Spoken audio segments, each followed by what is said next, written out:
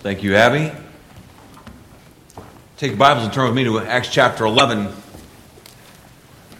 It's been wonderful. I was thinking as Abby was singing that song that Jesus said, I am the living water. He told the woman at Samaria at the well, I'll give you living water and you'll never thirst again. In John chapter 6, he told the crowds, I am the bread of life. And so with the hunger and the thirsting that you have for God, to know Him, for that depth of spiritual understanding and those needs, the answers to those questions that you have in your soul, Jesus Christ is both the bread of life and the living water. He alone can satisfy those needs. And so this morning as we come to Acts chapter 11, we'll begin in verse 19 and go through the end of the chapter. We're going to be seeing a transition this morning from the church, kind of the, maybe we might say it this way, operational headquarters, beginning to transition from Jerusalem to this city, Antioch. The Great Commission, we see this actually playing out, and we've seen it being played out in the story up to this point. In Acts chapter 2, we see on the day of Pentecost that Jerusalem is reached with the gospel, and then Judea in the first few chapters. And we come to Acts chapter 8 and we see Philip going into Samaria preaching the gospel to the Samaritans. Remember that in Acts chapter 1:8, ye shall be witnesses unto me both in Jerusalem and in Judea and in Samaria. And we've seen that. And now under the uttermost parts of the earth. And even as we've been studying the last few weeks in Acts chapters 10 and the first half of Acts chapter 11, we see the gateway of the gospel being open to the Gentiles. Was God prepares Peter, prepares Cornelius, and Luke spends much of this book of Acts on this one focus, pivotal point, because now we transition in the gospel going to the Gentiles, and Acts will begin to focus more on the Apostle Paul's ministry. And so we're at a very pivotal point in the story of the early church here in Acts chapter 11 this morning. And so we're going to be seeing this expansion. You know, sometimes if you're into sports, the NFL, sometimes we'll try to have expansion teams. Sometimes it works, sometimes it doesn't. Like the Memphis Hound Dogs, that didn't work out too well back in the early 90s. And there are other expansion teams that have worked very well. Look in Major League Baseball, and you'll see there's a couple of expansion teams that have done very well. But you know, as God has a plan for expanding His church, for the furtherance and the growth of His kingdom, we see this point here in Acts chapter 11, the expansion of the church. Again, when Peter comes back to the church at Jerusalem, and many of them were challenging Peter, why did you go in and preach to these uncircumcised Gentiles? Peter saying, hey, listen, this is not my idea for expanding the church and growing the church. This isn't something I did of my own initiative. The Spirit of God that led me, and God sent an angel to Cornelius to come seeking after me. And he tells all the specifics, how God orchestrated all of this and how God was teaching the Apostle Peter. So I'm not to call unsavable those whom God deems to be savable. And if you look through the Old Testament, you see time and again throughout the Old Testament that God's intention always was that there would be salvation through the Messiah, not only for the people of Israel, for the Jews, but for the entire world. And now we begin to see here this transition as we begin to see God reach these Gentiles in large numbers at Antioch. Let me tell you a little bit about Antioch. Antioch was the third largest city in the Roman Empire. Only Rome and Alexandria were larger and had more influence in all the Roman Empire than Antioch. Antioch, it's estimated, conservative estimates put the population at around 500,000. Many historians put it at around 800,000, so somewhere in that range. It was a large city. As a matter of fact, it actually had been 4 cities. Each of them had their own separate defense system. And by the time of this account, there was an outer wall that surrounded all 4 cities to make them into one city. And there were two main roads that intersected, dividing these four cities, but otherwise it was the whole area of Antioch. It had, about 19 miles away from it, it had a huge harbor. And so it was a place of great business and commerce. It was also known for its refined culture and art. Matter of fact, Cicero compliments Antioch on the wealth of art and literature that was there. And yet, along with this advanced civilization, as we would call it, in art and in literature and in business, it was also known for its great immorality. And so much so that one of the Caesars talked about, because the Orontes River flowed through or by Antioch. And so one of the Caesars said that the immorality flowed from the Orontes River down to the Tiber, which of course runs down right near Rome. And so he's talking about how there was a moral influence even on Rome from Antioch.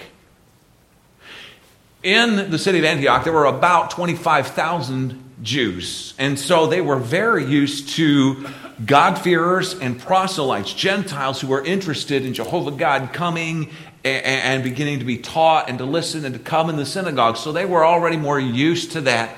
And so it was the perfect place for the church, which, remember, to this point had been comprised mainly of Jews. Maybe some Samaritans were Jews and Gentiles, right? For the church to grow. And literally what happens is Antioch actually established a powerful school of theology, and it became literally the new kind of center for the church. And it was actually the jumping off point for reaching Europe and the rest of the empire with the gospel. And so let's look this morning in Acts chapter 11, beginning in verse 19, as Luke, by inspiration of the Holy Spirit, gives us this account. Now they that were scattered abroad upon the persecution that arose about Stephen traveled as far as Phoenice, which is Phoenicia, and Cyprus and Antioch, preaching the word, but none unto the Jews only. And some of them were men of Cyprus and Cyrene, which, when they were come to Antioch, spake unto the Grecians, preaching the Lord Jesus. And the hand of the Lord was with them, and a great number believed and turned unto the Lord. So the first thing I want you to see is the expansion of the church through evangelism. Scattered believers proclaimed the gospel. We see this back in Acts chapter 8. Then they which were scattered abroad went everywhere preaching the word. Now, these folks were running from their lives being threatened and from the danger of the persecution that came upon the church in Jerusalem. But they were not running in fear. And though it was right for them to leave and to protect their families and to seek safety, it was also right of them to proclaim the word. They did not, out of fear, stay silent, saying, man, if we start sharing that we're Christians, we're going to start facing persecution here. No, wherever they went, they were proclaiming the word. And so this kind of traces here, Luke traces in these first 3 verses or so, up the coast into Phoenicia and up this way, and then up to Antioch. By the way, Antioch was about 300 miles north of Jerusalem. Okay? So we see that the gospel is spreading. Men of Cyprus and Cyrene, Jewish believers from those regions, would have been Hellenistic Jews.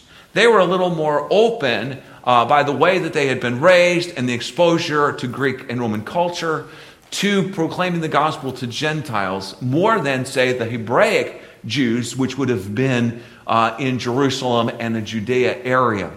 And so it's these believers from Cyprus and Cyrene who come over to Antioch, and at first we see being traced that the believers, when they were going into Phoenicia and they were going into Cyprus and these places, began by proclaiming the gospel to the Jews. Even Paul, the apostle to the Gentiles, we see that was his pattern. When he would go to a new city, he would go to the Jewish population first. He would go to the synagogues, and for 2 or 3 weeks on the Sabbath, he would proclaim Christ in those synagogues.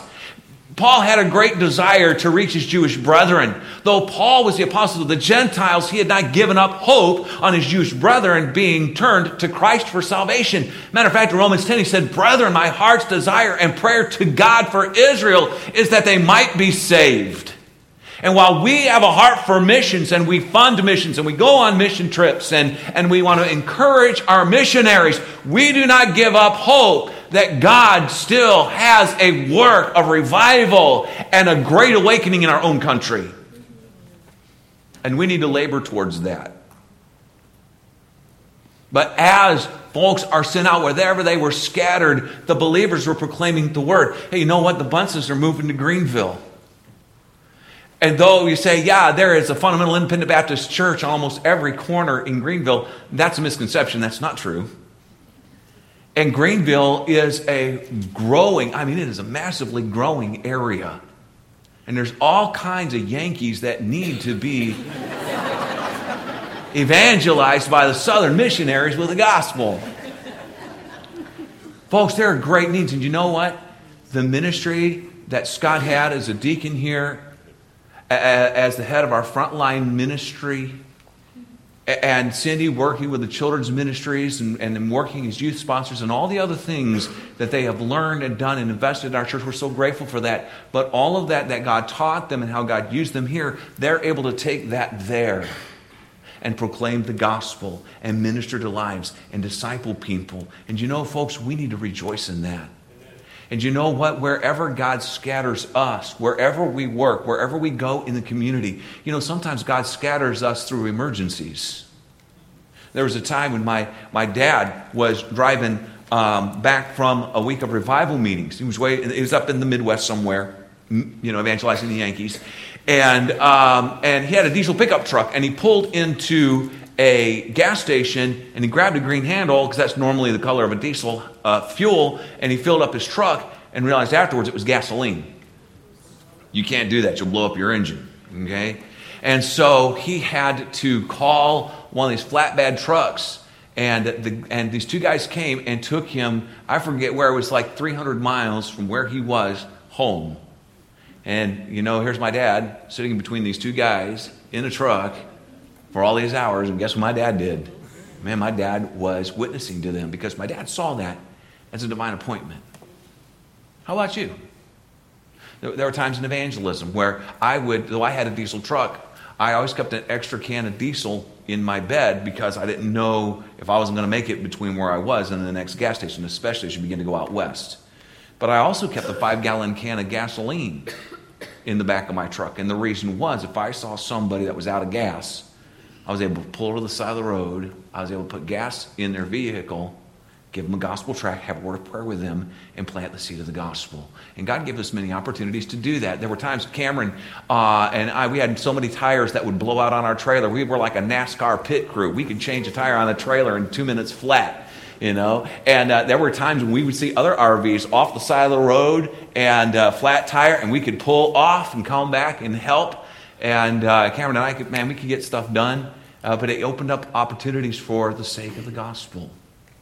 And so wherever God puts you, whatever circumstances, wherever God scatters you, folks, it may be completely unexpected to you from your perspective, but it's not from God's. And wherever you are scattered, for whatever reason, if God puts you in the hospital, man, I love Steve Minio's testimony. His spirit and his demeanor and the relationships that he has built with medical staff at Emory. He's had opportunities to share the gospel in his testimony, because his response is of the supernatural grace of God. And then I'm not praising Steve, I'm praising God, but I'm also just using Steve as an illustration of how a person who will allow the grace of God to supernaturally strengthen and minister them and give them a mindset that goes beyond just their own physical medical issues, and say this is a mission field and a divine opportunity that wherever God can scatter you, whether it's in a hospital or the side of the road helping somebody in an emergency, or he moves you to another state and a new job, you're in a mission field wherever you go. That's what these believers understood, and that needs to be our mindset. And it's the Lord's power that worked in his people. I love the wording. Look at me with me very carefully. Look at verse 21. And the hand of the Lord was with them. Folks, we need to be vessels that are fit for the master's use. We are instruments for him to use. The hand of the Lord was this. I pictured this like that God's divine hand, the hand of God, picked these people up like a vessel, and he poured out the gospel through their lives, or he picked them up as a gospel scalpel, And he began to do spiritual surgery in the hearts of these unbelieving Gentiles. So the hand of the Lord was with him. Folks, you can't save anybody. You can't convince anybody to get saved. You and I are merely the vessels. We are the tools. We're the instruments. Now, folks, that doesn't excuse us from being prepared. Every Christian ought to be so intimately familiar with the gospel and with a few gospel verses that you ought to be able to share the gospel with anybody at any time and any place. And by the way, one of the most powerful gospel witnesses that you can give is your own testimony of salvation. But we don't rely on our preparation, our expertise, or our experience. It must be the hand of God. And the hand of the Lord was with them. And if we will walk with Christ, and if we will be sensitive to the working of the Holy Spirit in our lives, and if we'll be men and women of prayer and of the Word, the hand of the Lord will be with us, and He'll strengthen us, and He'll give us boldness so that we can witness for Christ. And then equip us to disciple the believers, because we see Barnabas' ministry of strengthening the believers at Antioch once they get saved. And the Bible says that a number of them believed and turned to the Lord. What is that? That is repentance and faith. Have you repented? Have you had a change of attitude and mind about your sin, that it's not innocent fun, that it's no big deal, that you won't be held accountable before a holy God because everybody else is doing it, and so it's no big deal? Will you realize that your sin is filthy and wicked, and it's a crime against a holy God, punishable by eternal death, which is exactly what you deserve according to God's holiness and justice for your sin? Will you recognize that there's not enough good in you to earn any merit with God? And nothing you can do or say can give you eternal life, except that you put your dependence completely and only upon the Lord Jesus Christ for eternal life. For the Apostle John tells us in John chapter 1, but as many as received him, to those who accept and understand that Jesus is the Son of God, who died on the cross, shed his blood, was buried, and rose again, and is the only hope of eternal life. And when you receive, you enter into that personal faith relationship by putting your trust in Christ and receiving him into your life. As many as received him, to them gave he power, authority, to become the sons of God, even to them that believe on his name. There must be repentance and faith. Turn from your self-reliance. Turn from your attitude that sin is no big deal. Realize that Jesus Christ suffered unspeakable agony and paid the ultimate price for you in his suffering so that you could be cleansed from your sin and have eternal life. Turn to him today.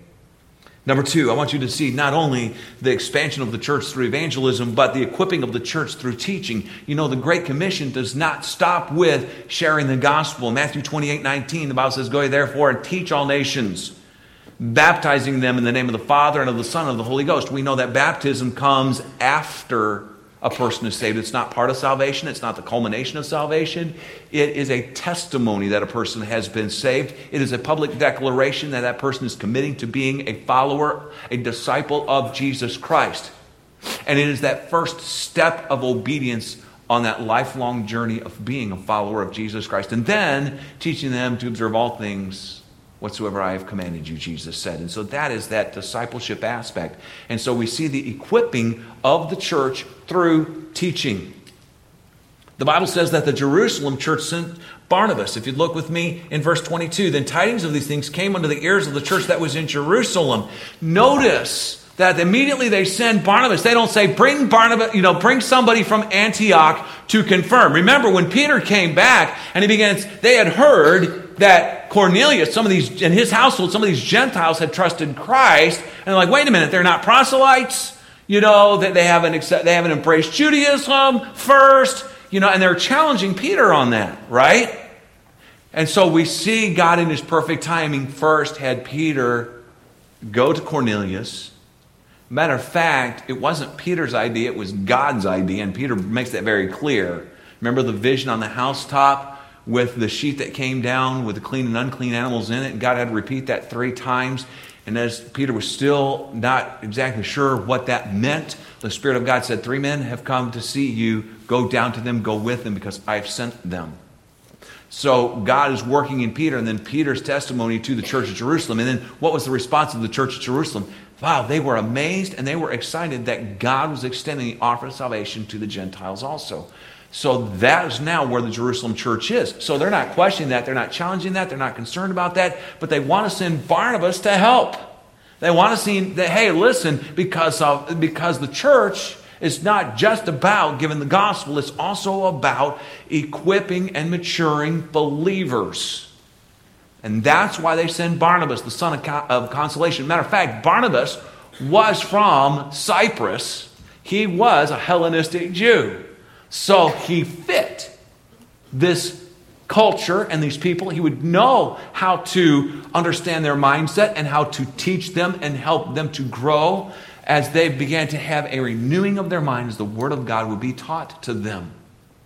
And Barnabas, the son of encouragement or consolation, he was a man that was Spirit-filled. He was a man of integrity. He was a man of discernment. He was a man that was equipped to help encourage and mature the saints at Antioch.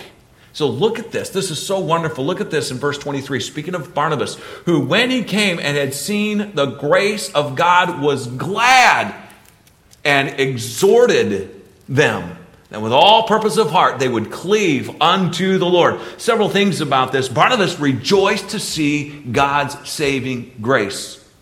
One Bible scholar observed, in whatever gathering of Christians we associate ourselves with, it is important that others be able to see the grace of God among us. They should not see an emphasis on self, on man-made rules, on human performance, but on the glorious grace of God. Wouldn't it be interesting if, back at the Connection Point, I had an evaluation sheet for our guests? And one of the questions on there was, did you see or experience the grace of God through our church family today? How obvious was it on a scale of 1 to 10?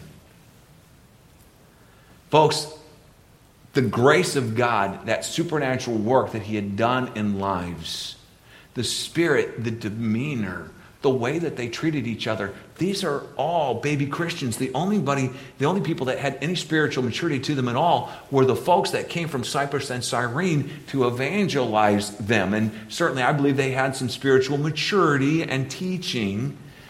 But the church at Jerusalem said there needs to be some leadership that we can trust that can teach the teachers and disciple these new believers and bring this church to maturity and to equip them for the ministry. So they sent Barnabas, an encourager, a man of integrity and discernment, and a man who rejoiced to see folks saved.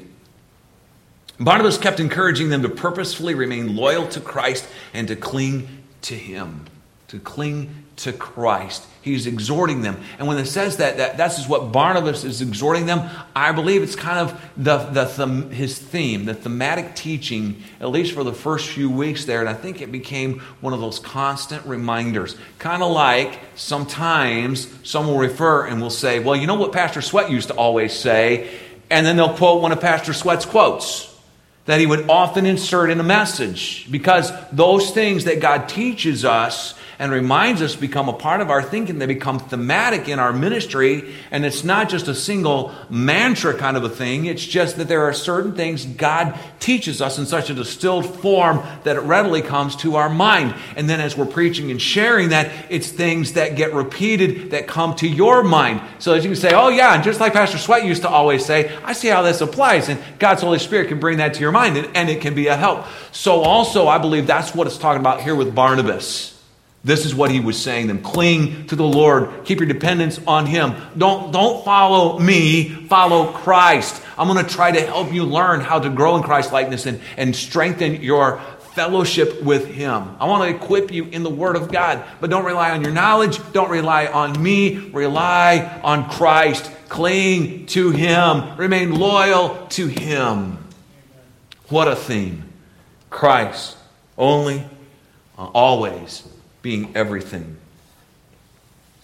But the church was growing to the point where Barnabas knew he needed help. And so look with me a little further. The Bible says, for he was a good man. And that word good, it's interesting. That word good means, it's the word for benevolent.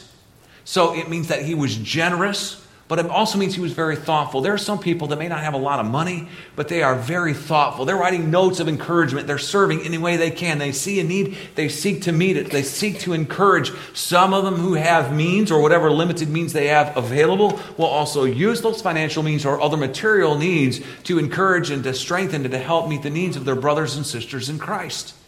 And Barnabas was that kind of a man. That's what it means by good. Not only that he was a man of good character and of integrity, but he reflected the goodness, the generosity, the kindness of our Heavenly Father.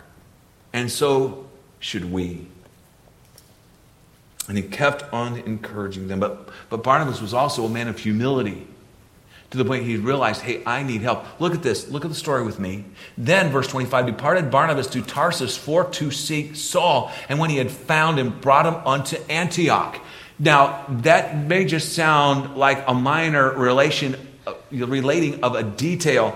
But let me tell you, the word for seek and found indicate a thorough search. The idea is that Barnabas went to Tarsus. So remember, about 10 years before this, Paul, when he had come back to Jerusalem after being 3 years out in the wilderness area, comes back and spends a couple of weeks with the apostles. And man, he's preaching and he's confounding the Jews with the Old Testament scriptures, proclaiming Christ as Messiah, and he's going to face persecution. And so what do? The Christians there, to protect him from death, get him back up to Tarsus. And so for these 10 years, I believe that Paul's not just sitting idly by. I believe he's learning and being discipled. But I believe that he is serving and reaching others and discipling others. And God is growing and preparing him for this huge ministry he's going to have as the apostle to the Gentiles. And Barnabas, and think with me about this, because he was so busy. He said, you know what? He could have said, I can handle it. It's all right. It's not going to be perfect. But he realized, no, I need to go get help. That is a spirit of humility. That is discernment for a leader to realize, I need to go get more help. And he realized it was worth me leaving the ministry for whatever time it takes to go find Saul of Tarsus, find him, recruit him, bring him back to help me for the good of this church at Antioch. And so he thoroughly searches for him till he finds him. And then he brings him back, and they are partners in ministry together. But I believe, because Barnabas knew, according to Saul's own testimony, that God was appointing him to be the apostle to the Gentiles. So you see that not only is because Barnabas could have said, hey man, look at this. Here I am in the third most important city and largest city in the whole Roman Empire. The church at Jerusalem sends me up here to lead this church. I can pastor this church of thousands of people in a growing church and in a growing area, and I can train my own leadership. But he was not about building his own kingdom. He was about building the kingdom of Christ. And part of that included that he took a man named Saul, recruited him, partnered with him in ministry, and I believe continues to kind of mentor Saul and partner with Saul as an equal co-laborer in investing in the church at Antioch. I believe God had given Barnabas insight to realize Antioch is going to be the jumping off place. It was the logical place as the gateway to the West, to Europe, to give the gospel. And as Paul was going to be, Saul, later Paul, was going to be the apostle of the Gentiles, it just made sense. And so that's who Barnabas went after. He goes after and he recruits him because he knew he needed help. And now look at this. The equipping of the church through teaching. Here's what they do together. The Bible says, and when he found him, verse 26, he brought him to Antioch, and it came to pass that a whole year they assembled themselves with the church and taught much people. And the disciples were called Christians first in Antioch. Some things that I want you to notice that I trust will be an encouragement and a challenge to you. God's people assembled as a church, and Paul and Silas taught the assembly of the believers. The word here for church is a word that means to congregate, to assemble together. All right? It is used in other places in Scripture for assembly. Matter of fact, later on in the book of Acts, you remember when there's a riot, when the silversmiths think our trade is going to be in jeopardy. Here's Paul and these people, and they're preaching, and people are getting saved, and there's all these Christians, and they're not worshiping our great goddess Diana anymore, or Artemis. And we're going to lose our trade because that's what we do. We make these silver little images and people buy them. That's how we make our living. The worship of this great goddess is being threatened. Great is Diana of the Ephesians, And they start this riot and they congregate and there's this huge mob. And the clerk of the city gets up and he says, listen, you are in jeopardy this day for assembling together. It's the same word here for church. And so the idea is that we assemble together under a common purpose for specific reasons. And that's why I'm going to encourage those of you that are watching by way of live stream, if you are not in our Atlanta area where you can come and actually be physically a part of our church, I would encourage you to prayerfully look for, and even if you have to travel some distance to a gospel preaching church that's faithful to Christ and to His Word, that you may actually be a physical part. We're honored to be able to have a ministry to folks that may be in your position. But you need to be a part of a local church. We need to assemble together. We thank the Lord for modern technology and that we can have live stream and that we can have sermon audio, but those things are supplements. You miss out on the value of fellowshipping together, of interacting with one another. It is a place where you can actively serve the Lord in so many different capacities. Here, there's so much you miss when you don't assemble and congregate together. Even you just joining by way of live stream for corporate worship is not the same as being here for corporate worship. And I know for some that are watching by the way of live stream, it maybe there's physical limitations that have caused you to kind of be shut in and you're very limited in your mobility. There may be other extenuating circumstances. I know a lot of our missionaries want to join in with our church in worship, and so that's the only way that they can do that. And we're thankful that they can. But folks, and I know there's a sense in which I'm preaching to the choir because y'all are here. And that's why I'm addressing the folks by way of live stream. But we need to be a part of a local assembly, an active part of a local assembly. Their church. God's people assemble as His church. In Ephesians chapter 4, verses 11 to 16, I want you to see this, and I've underlined some passages, some phrases in this passage that I just want you to see, all right? In Ephesians chapter 4, verses 11 to 16, and He gave some apostles, that would have been like Paul and Peter, some of the other apostles, and prophets. You say, Pastor Todd, are there prophets today? Yes. Say, oh, wait a minute. What do you mean? I mean this way. To prophesy is to proclaim God's word. A prophet said, thus saith the Lord. Amen? So a prophet proclaims God's word. What also did a prophet proclaim? Future events. Do we not have prophecy that has not yet been fulfilled in the Scriptures? And aren't there gifted men of God who are able to teach and preach accurately with proper biblical application, prophecy of Scripture that exhorts and encourages and challenges and equips the church? Absolutely. So there is that sense, I believe, in which we have... Now, not that, because now with Agabus, remember, the Holy Spirit, through the apostles and the prophets, spoke to them. And they spoke and said, thus saith the Lord. And they inscripturated or wrote down the Word of God. So we have the divinely inspired, eternally preserved Word of God. Right? But during this time, they did not have the completed Scriptures. And so, apparently, God had gifted, through the ministry of the Holy Spirit, prophets to also foretell things not found directly in the Scripture. And Agabus was one of them. He said, look, there's a great famine that's going to come upon the Roman Empire. It didn't all happen at every place exactly at the same time. And that's why Luke is able to write. He's writing and saying it was during this particular Caesar's reign in which this happened. But Agabus is able to say this is coming. And we'll look at the importance of that in a couple of minutes. But God's given some apostles and some prophets now, and some evangelists.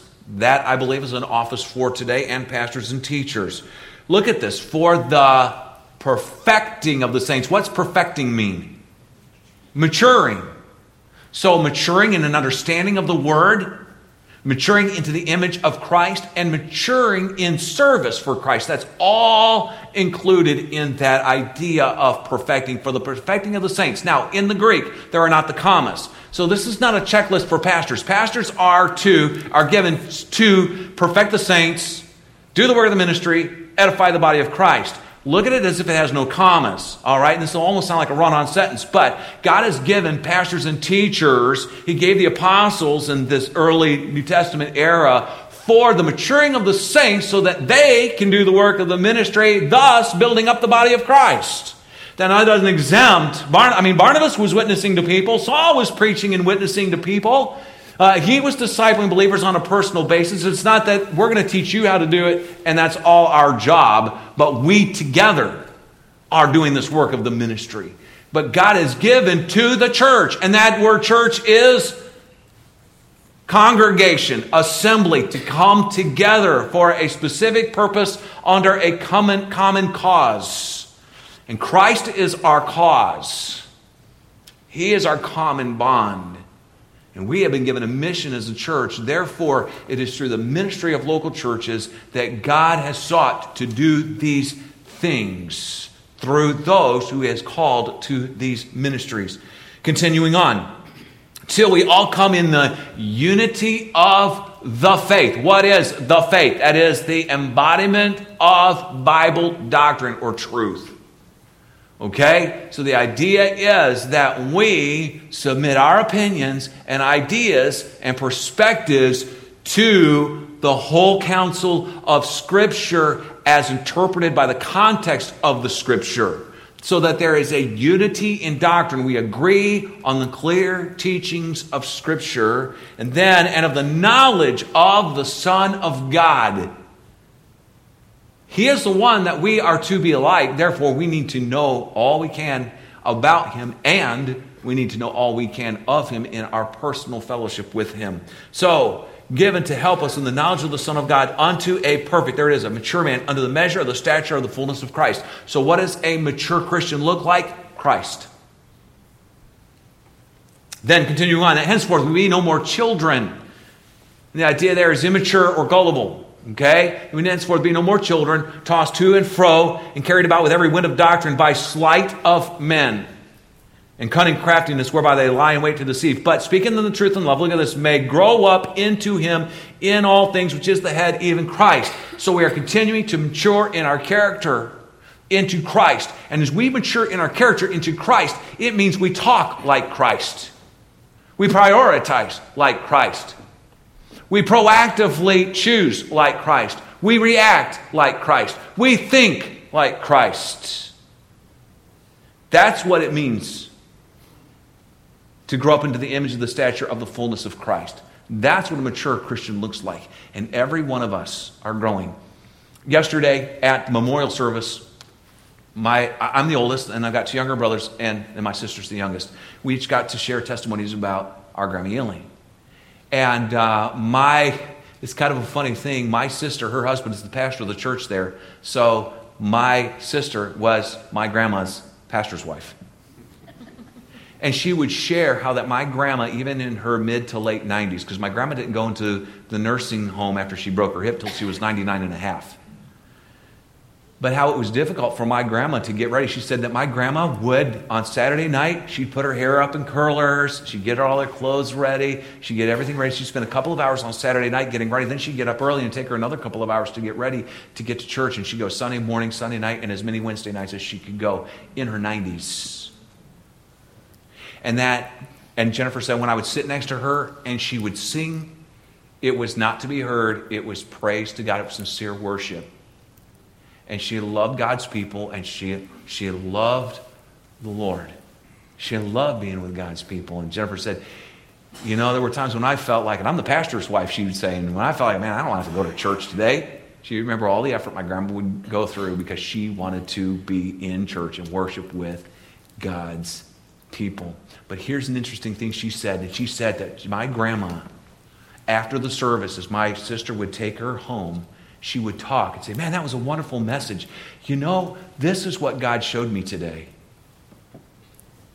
And it was just kind of a normal part of their conversations. But one day it hit my sister. Here's my grandma, 90-something years of age, who was still growing in Christ and still learning Him. Man, shouldn't that be a challenge to us? How much maybe we still have to learn and to know about our Savior? I just thought that was so amazing. And you know what, folks? We have not yet reached that maturity yet. We need to keep pursuing Christ.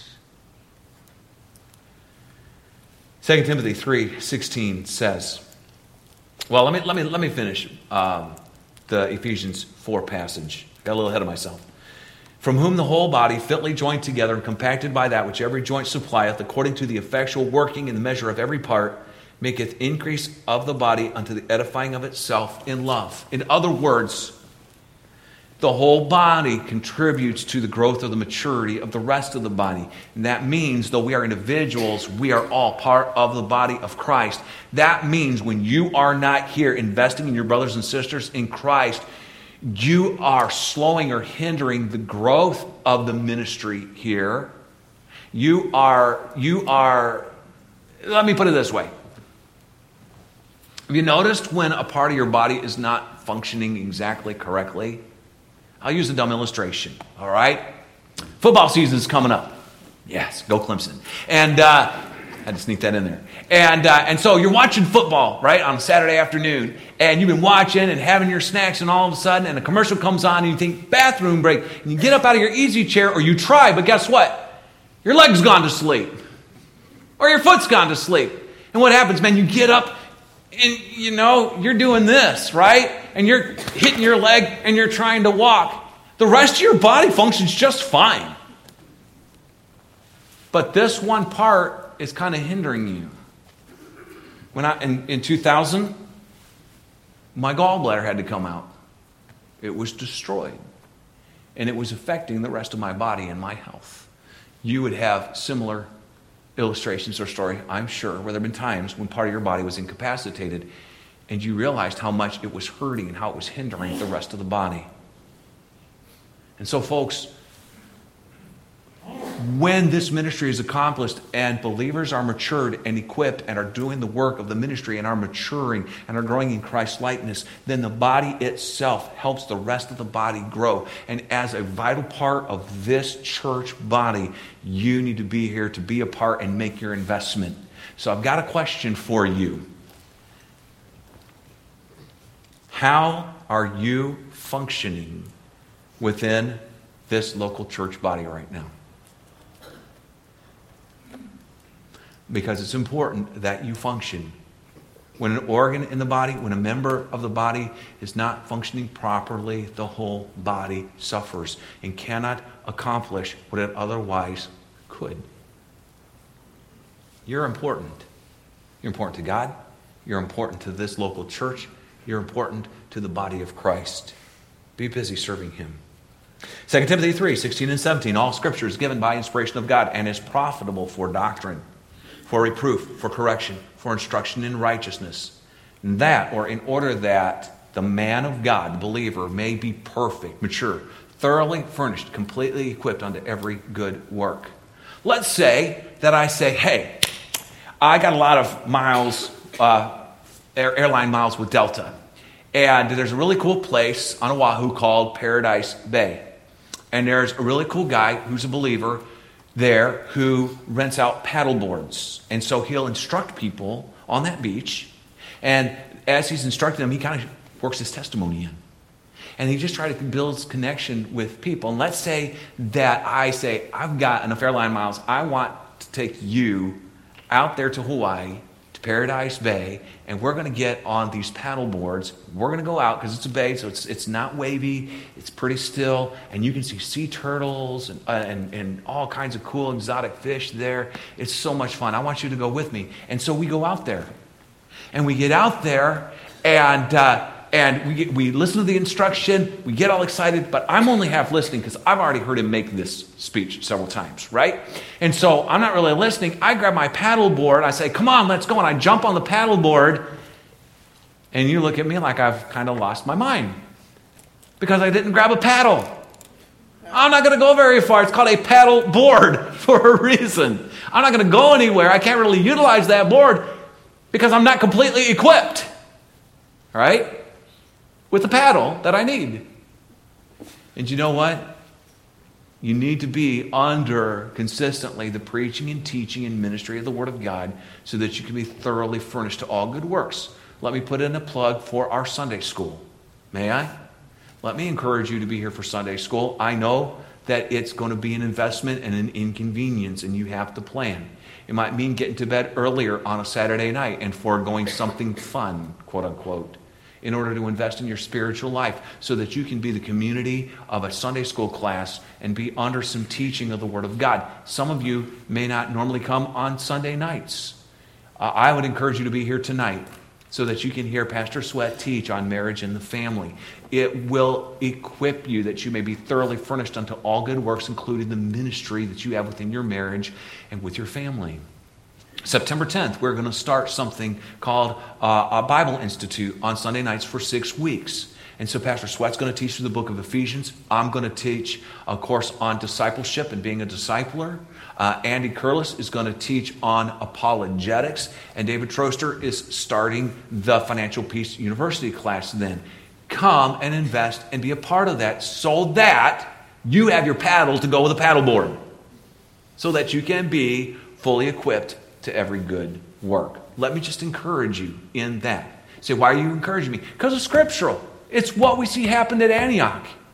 And we say, man, I'd love to see people saved, and I'd like to see the church grow, and I'd like to see their maturity. I'd like there to be so much grace of the God, so evident in our church, that when somebody comes in, they say, hallelujah, look at the supernatural power and goodness and love of God. It's displayed everywhere at Berean Baptist Church. It ain't going to happen if you're not here to be a part of it and you don't get your paddle because you're not fully equipped. All right, I'll get off that hobby horse and get back to the passage. And this goes along with it. God communicates His truth to His church. But I want you to see the effect, because think back through with me the expansion of the church through evangelism. Believers, Jews, Hellenistic Jews who were saved, say there's this huge city right across this strait of the Mediterranean Sea, in the third largest city in the Roman Empire. Man, it's ripe for the gospel. Let's go share the gospel.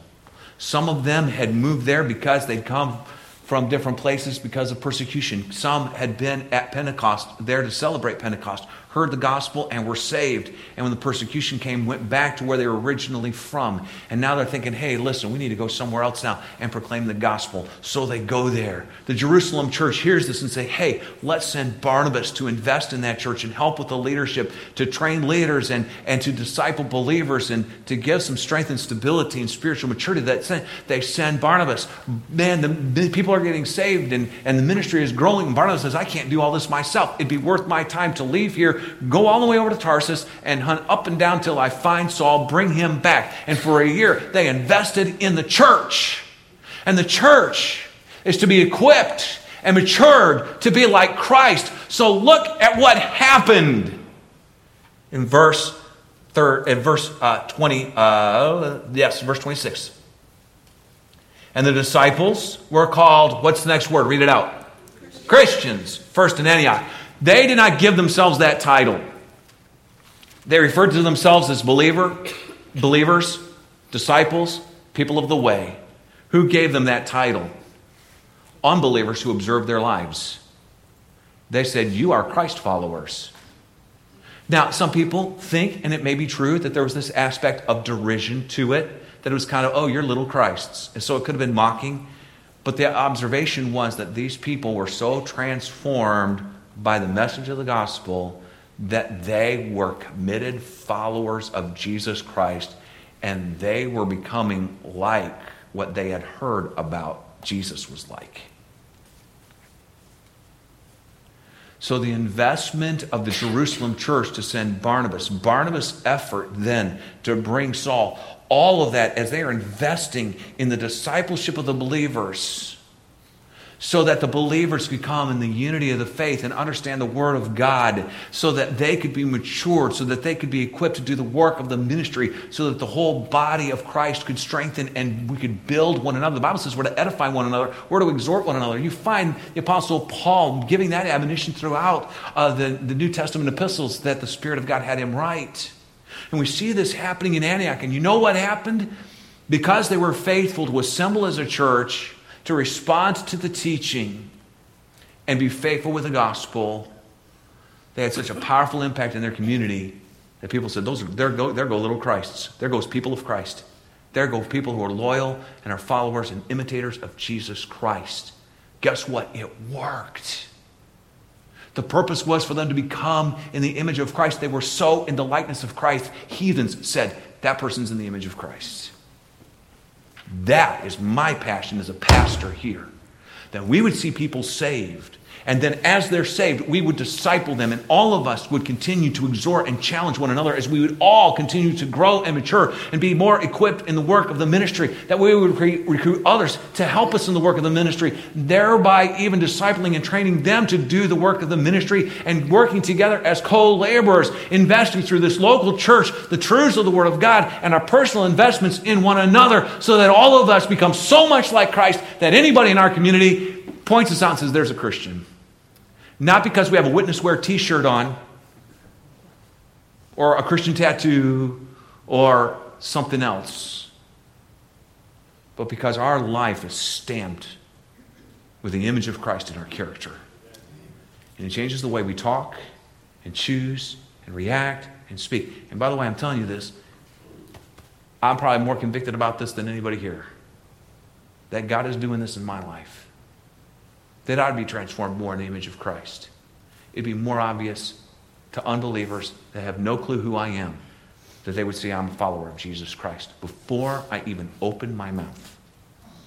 But when I do, it would confirm what they suspected, and that we would not be ashamed of Christ or of His gospel. And then look, third of all, at the expression of the church through obedience. Look at the last 3 verses. These were what we read this morning during our offering time that I told you we were going to talk about. The Bible says in verse 27, in those days came prophets from Jerusalem unto Antioch. Again, we see the Jerusalem church ministering and investing in this church at Antioch. And there stood up one of them named Agabus and signified by the Spirit that there should be a great dearth throughout the world, or a drought, which came to pass in the days of Claudius Caesar. Then the disciples, every man according to his ability, determined to send relief unto the brethren which dwelt in Judea, which also they did, and sent it to the elders by the hands of Barnabas and Saul. There's a couple of things that I want you to see here. One of these reverts back to when the church sent Barnabas. And that is the Jerusalem church sent Barnabas to benefit the church at Antioch. By way of illustration, kind of give you a practical illustration of that, the Aldridges, who've been faithful here in ministry for years and serving the Lord here, went a little over a year ago to help plant Hamilton Mills Church. It's not a direct initiative of Berean Baptist Church. Those guys are out of Killian Hills. But they went to Hamilton Mills to plant a church, and they've invested there. And you know what we do? Like Barnabas, we rejoice in the grace of God at what He's doing over there. We miss them here, and we miss their ministry here, but we rejoice that the gospel is expanding and believers are going to be discipled, and they're going to be invested in by the Aldridges while they are serving there. Because where they're going, they are proclaiming the word, and they're investing in the church. And you know what? When people leave here and they go other places, we miss them. There's a part of us that grieves that they're not part of our church body because we love them, we appreciate them, we enjoy them. But you know what? We rejoice when they leave to go. Now listen, if you leave because you're disgruntled or don't like something because we're not doing things the way you want them to be done, you need to have a heart check with God and make sure your attitude is right. And if you got an issue, come and see me or one of the pastors. There may be something that we're missing. We're not omniscient. All right? And there may be something that we need to deal with legitimately, and you have a concern. Don't just leave without saying something. Come and tell us. We would invite that, anything you have. It's like when I was at Bob Jones University, on the back of the dorm room, it said in capital letters, "Griping not tolerated." Helpful suggestions appreciated. And your helpful suggestions are appreciated. But I'm going to challenge you with this. If you come to me with a helpful suggestion, I expect you to be part of the solution. And not just point out the problem and say, now y'all deal with it. If God's brought it to your attention, it's because he intends you to also be a help in the solution. All right? But if God moves you from here somewhere else because he's scattering you abroad, or he moves because of ministry in your heart, whether it's to another part of the United States or another city within our state or somewhere around the world for the sake of the gospel, we will miss you, but we will rejoice that the church, that the gospel of Christ is expanding around the world through your ministry. And we want to do what we can to support and encourage that. While we are here, we want to equip the church for the work of the ministry. And as we can express through our obedience, we will send folks out and support them so that, because you know what? It's not about the kingdom of Berean, it's about the kingdom of Christ. It's not about only this local assembly of believers, but about Christ's church. There was a unity and a collaboration of the church at Antioch with the church of Jerusalem, not only with Barnabas, but now we also see that they've sent prophets from Jerusalem up to Antioch. But we also see that God's people minister through the local church. As they heard of this need, they began to set aside funds, every man according to his ability, so proportional giving, so that they could take up a collection, and then they sent by trustworthy men to trustworthy men this money to help that church. The church was investing in the church. They gave proportionate to God's prospering through the church to meet the needs of the church. One writer said they gave according to the ability of their resources. Those who had more gave more, referencing proportional giving. It also means that they gave according to the ability of their faith, trusting that their gift to God's work was a worthy investment in his kingdom and not a loss. And then one more. This is very challenging. All right. This is not original with me. I'm quoting verbatim another preacher. He said, we also see they were determined to give. If a person does not determine to give, they often never do. It is not my business, and I have no idea what anybody here ever gives in any offering. It's not my business, and I don't want to know. All right? And I could say, you're missing out on God's blessing, right? Because God prospers those who prioritize him with tithes and offerings, and that would be true. I could say you're missing out on the blessing of giving and seeing God use your resources to transform lives. And I could say that, but that's not my main emphasis. My main question this morning is, do you have a purposeful plan for giving that you have come to from a search of the Scriptures, a prayerful asking of God to work in your heart to lead you, and then following the desires that God has placed in your heart to give and invest, whether in this ministry or some aspect of this ministry or our missionaries or some other ministry. But I'll tell you this, giving and investing in God's kingdom, whether it's financial or whether it's through service, does not happen by accident. It must happen according to purpose. Purpose to follow Christ. Purpose to serve him. We see the expansion of the church, we see the equipping of the church, and we see the expression of the church in this end of Acts. May God work in our hearts that we may be used of God, that we would be a church like Antioch that is not just growing in numbers, though a great number turned to the Lord. And we'd love that, because the more folks that get saved, that's the more people that are going to be in heaven with us for all of eternity. That's more folks that we can invest in and disciple and equip to be more like Christ. It's more people we can rejoice and celebrate the goodness of God together. So yeah, it's not about numbers as in bragging at a pastor's meeting to other pastors about how many were in attendance. It's about wanting to see as many people trust Christ, genuinely come to Christ and be born again, and be part of his family. We are about that, but we're not just about numbers. We're about growing spiritually, each person more in maturity in the likeness of Christ, so that we can express our faith through the way that we give and the way that we serve in a way that reflects the character of Jesus Christ. And if you don't know him as your Savior, if there's any doubt in your mind that if you were to drop dead today, and I pray that doesn't happen, but if you were to drop dead today, if you were to fall asleep tonight and die in your sleep, where would your soul be? You can know that you have eternal life. It's through faith only in Jesus Christ.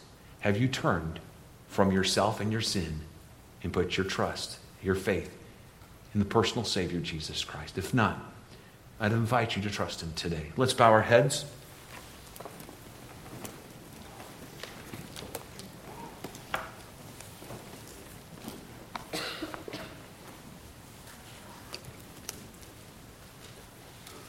I will not have a come forward invitation this morning. I will have a come backward this morning invitation. You say, what does that mean? It means that right now in a moment, as Miss Becky plays our invitation song, that you would worship God through a heart response that submits, that is obedient to Him, that is available, making yourself available to Him as a vessel and an instrument, recognizing it must be the power of the hand of God upon you to have effective service. It may be that the Holy Spirit spoke to you about somebody that you know that should and could be a part of our local assembly and be here on a regular basis and be invested in. And maybe the Spirit of God has just spoken to you to be the one who lovingly goes to them and invites them and encourages them and does all you can to facilitate them coming here and being a part of things here at Berean Baptist Church. Folks, I am not about building my church. This is Christ's church. And it's not just about this local church. It's about the body of Christ. But we want to do all we can for His glory. And if God has spoken to you in that way, or maybe God has spoken to you about beginning to give purposefully to ministries or to expand that, if it is you realize there are some things where you've kind of grown to the point where you think that you've arrived spiritually and you were challenged this morning, no, I still need to pursue the perfection of Christ. Or maybe I need to share the gospel, believing and understanding God is still saving souls. I don't know what your need is with the Lord this morning, but as Miss Becky right now begins to play our invitation song, would you prayerfully do business with God?